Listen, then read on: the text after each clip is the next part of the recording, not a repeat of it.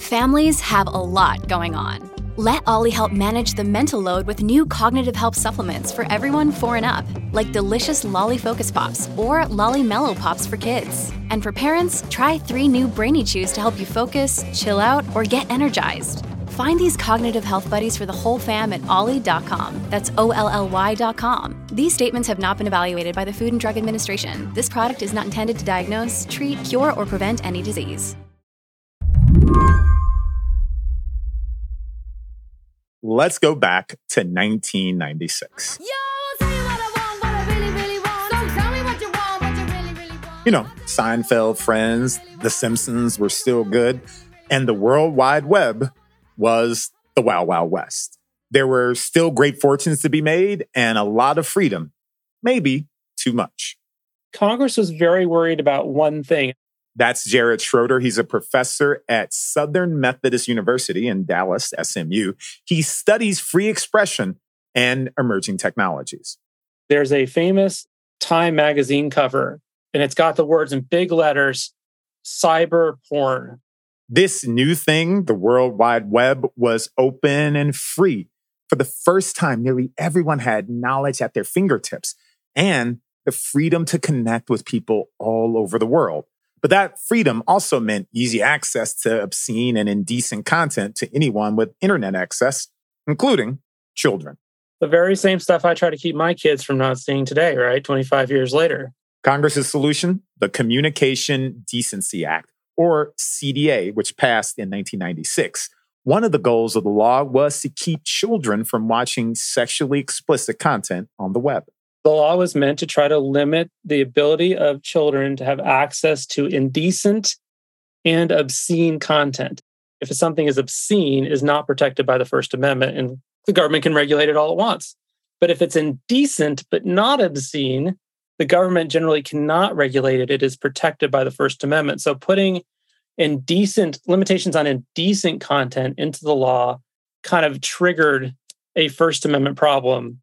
So the American Civil Liberties Union quickly sued the government in the case Reno versus ACLU. The main argument was that censorship provisions in the Communications Decency Act were unconstitutional because they criminalized expression protected by the First Amendment. The ACLU argued that terms like indecency were too vague. The ACLU then did something unusual for the time. They created a website where they posted, quote, indecent, unquote, content, including the comedian George Carlin's famous 7 words you can't say on TV. There are words that you can say, no problem. Topography! No one has ever gone to jail for screaming topography. But there are some words that you can go to jail for.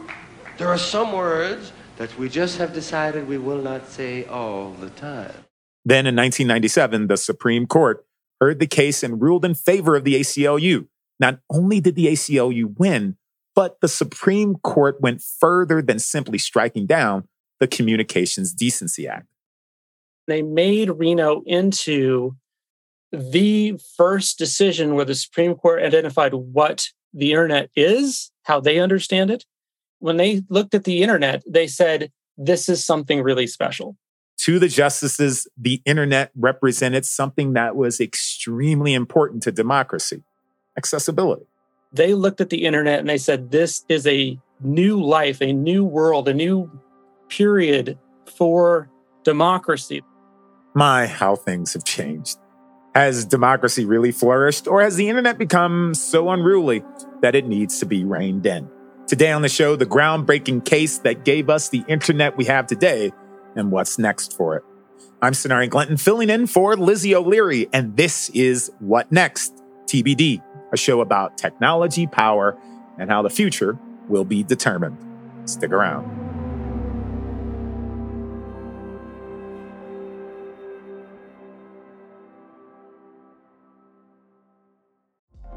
Apple Card is the perfect cashback rewards credit card. You earn up to 3% daily cash on every purchase every day. That's 3% on your favorite products at Apple, 2% on all other Apple Card with Apple Pay purchases, and 1% on anything you buy with your titanium Apple Card or virtual card number. Visit apple.co/card calculator to see how much you can earn. Apple Card issued by Goldman Sachs Bank, USA, Salt Lake City branch. Subject to credit approval. Terms apply. Another day is here, and you're ready for it. What to wear? Check. Breakfast, lunch, and dinner? Check. Planning for what's next and how to save for it? That's where Bank of America can help. For your financial to-dos, Bank of America has experts ready to help get you closer to your goals. Get started at one of our local financial centers or 24/7 in our mobile banking app. Find a location near you at bankofamerica.com/talktous. What would you like the power to do?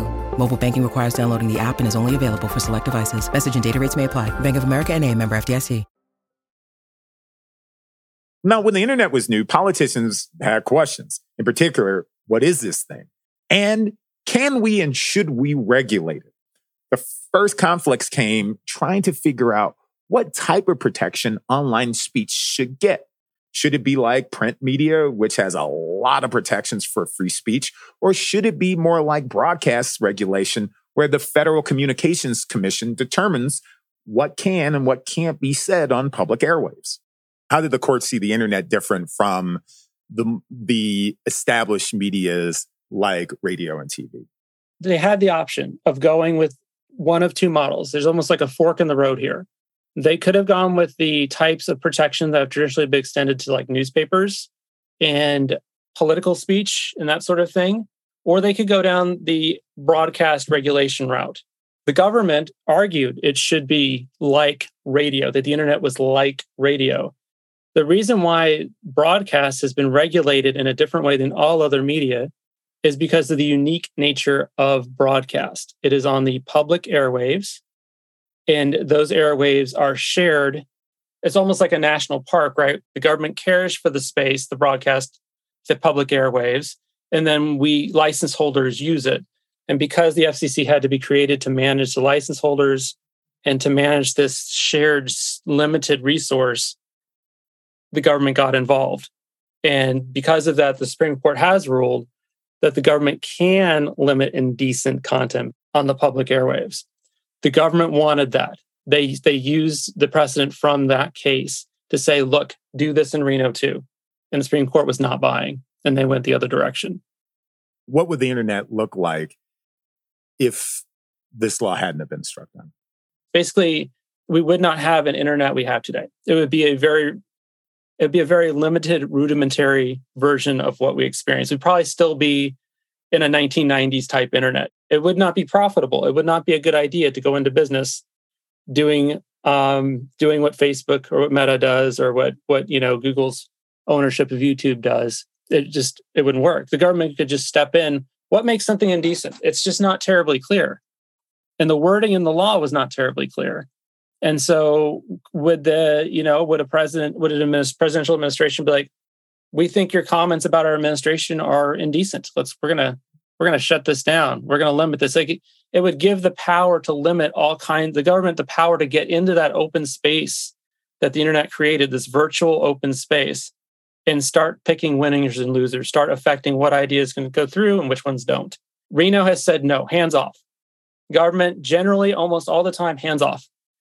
You can't get involved.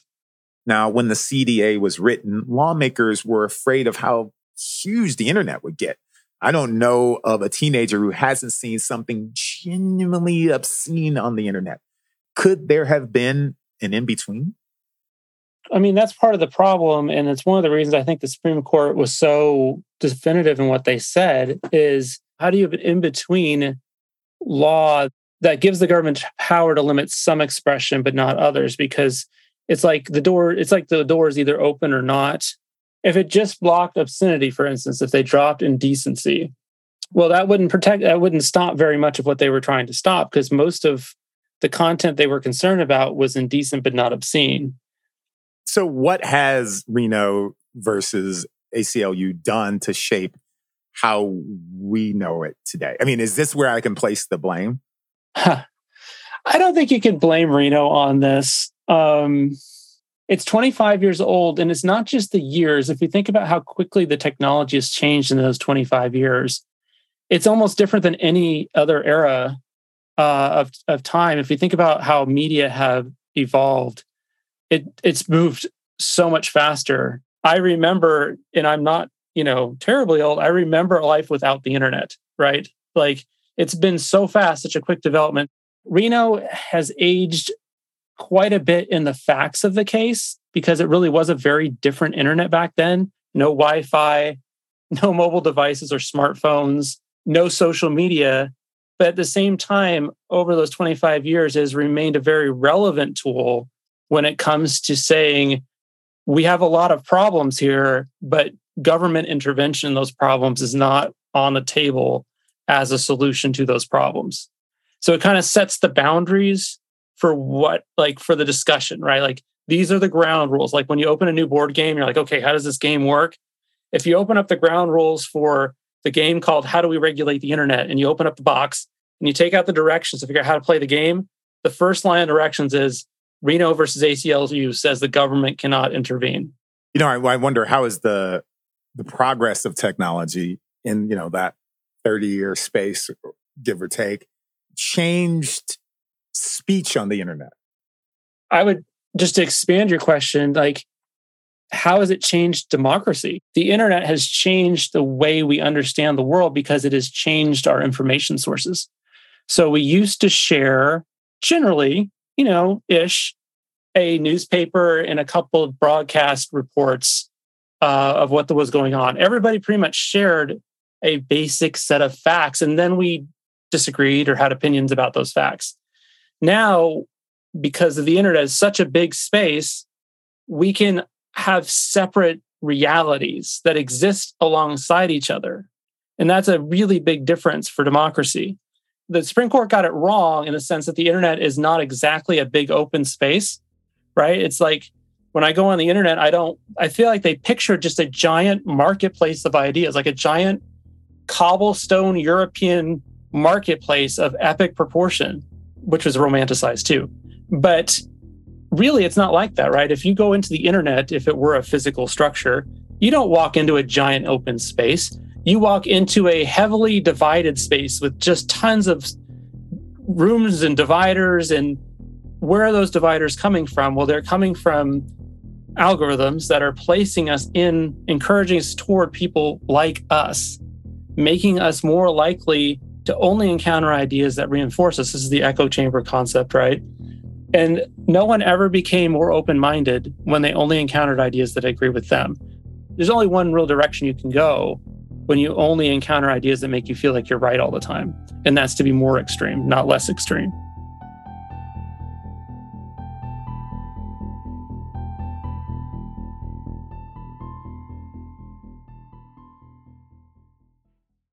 This episode is brought to you by Progressive Insurance. Hey, listeners, whether you love true crime or comedies, celebrity interviews, news, or even motivational speakers, you call the shots on what's in your podcast queue, right? And guess what? Now you can call the shots on your auto insurance, too. Enter the Name Your Price tool from Progressive.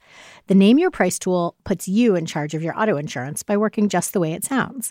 You tell Progressive how much you want to pay for car insurance. Then they'll show you a variety of coverages that fit within your budget, giving you options. Now, that's something you'll want to press play on. It's easy to start a quote, and you'll be able to choose the best option for you fast. It's just one of the many ways you can save with Progressive Insurance. Quote today at Progressive.com to try the Name Your Price tool for yourself and join over 28 million drivers who trust Progressive. Progressive Casualty Insurance Company and Affiliates. Price and coverage match limited by state law.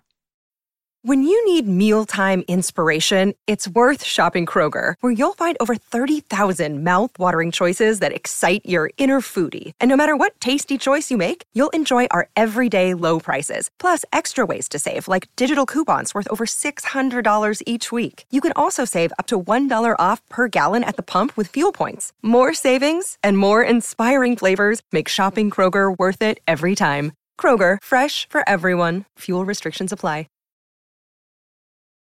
If you're doom scrolling or encountering fake news or scams, being harassed by trolls or being doxxed, You feel like the internet is the Wild West with no one in charge. And I'm wondering, is it time to rethink that nobody in charge? It is a Wild West, but there are controllers. It's just they're not government controllers. It is Mark Zuckerberg and Meta, right? It's Google and YouTube. It's whoever's going to own Twitter.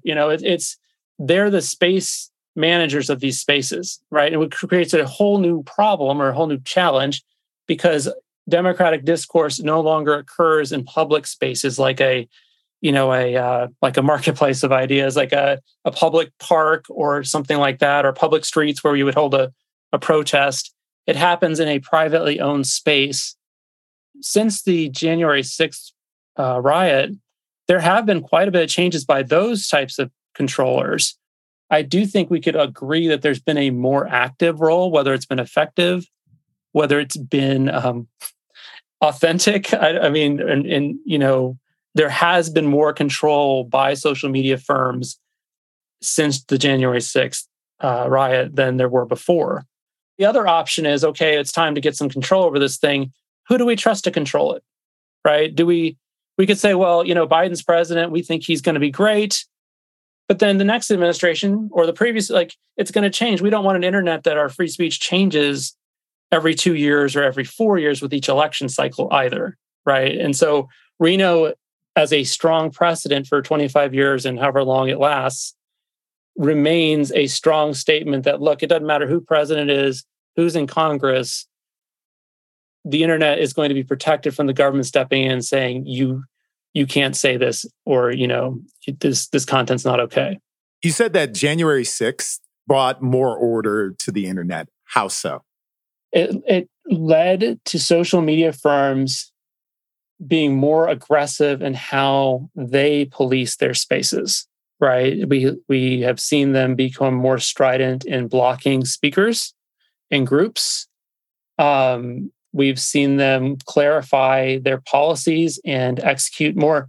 I don't have a Facebook account, but my wife does. And she has noticed that Facebook has been blocking more things than it probably should. The AI that they've set up is blocking things that probably are not a problem. Like they've become just more aggressive in trying to limit speech that's harassing speech, things that a lot of people would say are problems on the internet, harassing speech, hate speech, extreme speech. Ever since January 6th, there's been, but I'm not saying they fixed it, right? It's been inconsistent. It's been, there's a lot of experimentation going on. There's not like a textbook or a rule book on how to do this yet. And I don't think that the social media firms are all, they're keeping their business interests in mind, which I don't want to sound like that's like they shouldn't be, but they're not all genuinely trying to create a great space for democratic discourse. That's part of the problem is you have a group of corporations that are, and that's their nature. A corporation's job is to make money in many ways, but they are not in the business of creating a perfect space for democratic discourse. What's the future for Reno, given the implications of the fallout of January 6th, et cetera? Okay, so Reno is a very strong precedent. It's almost a unanimous decision. And so it's really been very strong. It's been cited in over 1,000 state and federal court cases in the past 25 years. So about 40 times a year, courts have said, why have we made this reasoning? Reno versus ACLU. And the Supreme Court itself has cited it on average once a term, once a year, which you might be like, well, it's just once. But like how many cases are relevant to online free speech every term? Like one or two? I mean, so it's basically the case.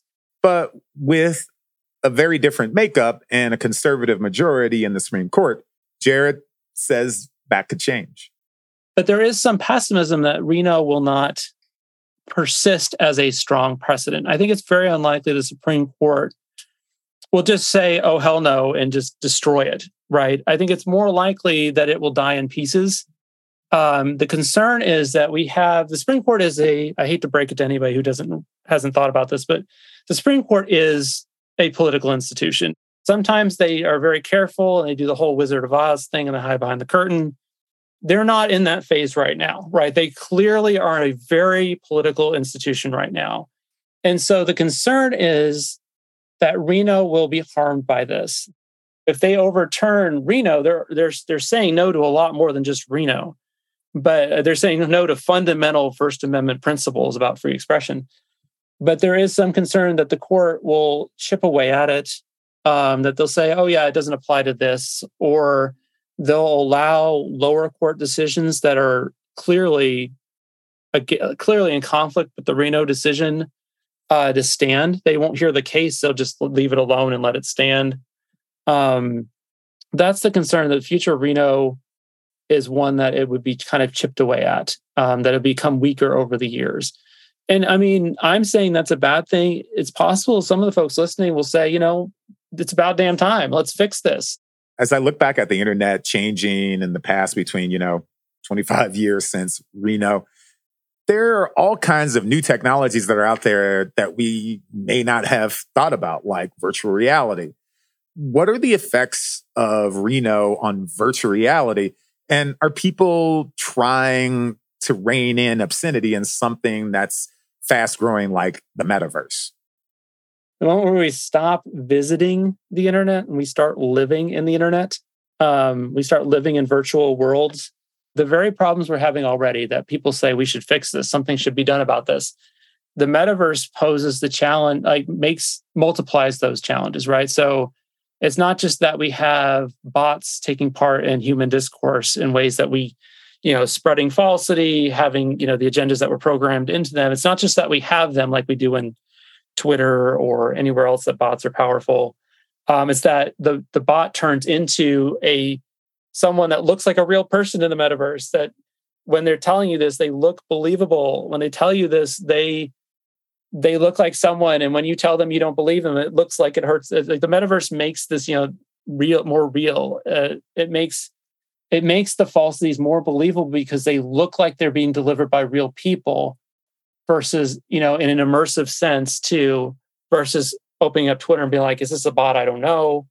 All the challenges we have now should be multiplied by the metaverse. But Reno remains the directions to the board game, saying, if you want to fix these problems, the one thing you cannot do is to have the government the power to say what ideas are okay and what ideas are not. It looks like we're going to be dealing with the ramifications of this decision for a very long time. Reno is just the extension of a long set of First Amendment decisions, right? It's the case that took the First Amendment as the court has understood it and put it in the internet. It's the bridge from the main line of free expression precedents. It's the bridge from that to the internet, right? It's the case that says, okay, these things apply to the internet. And so if you're like, oh, let's just get rid of Reno, well, you're also going to have to break all these other things that were behind it. As soon as we think we figure part of something out, we get a new technology or a new innovation like the metaverse. But we'll definitely be dealing with these questions for a very long time. Jared Schroeder, thank you so much for taking the time to talk to us. I appreciate it. Thank you. It was so interesting. It's just wonderful to talk about it. Jared Schroeder studies free expression and emerging technologies at SMU. That's it for the show today. TBD is produced by Evan Campbell. Our show is edited by Tori Bosch. Joanne Levine is the executive producer for What Next. Alicia Montgomery is vice president for audio at Slate. TBD is part of the larger What Next family. TBD is also a part of Future Tense, a partnership of Slate, Arizona State University, and New America. I'm Sonari Glinton, filling in for Lizzie O'Leary. Thank you for listening.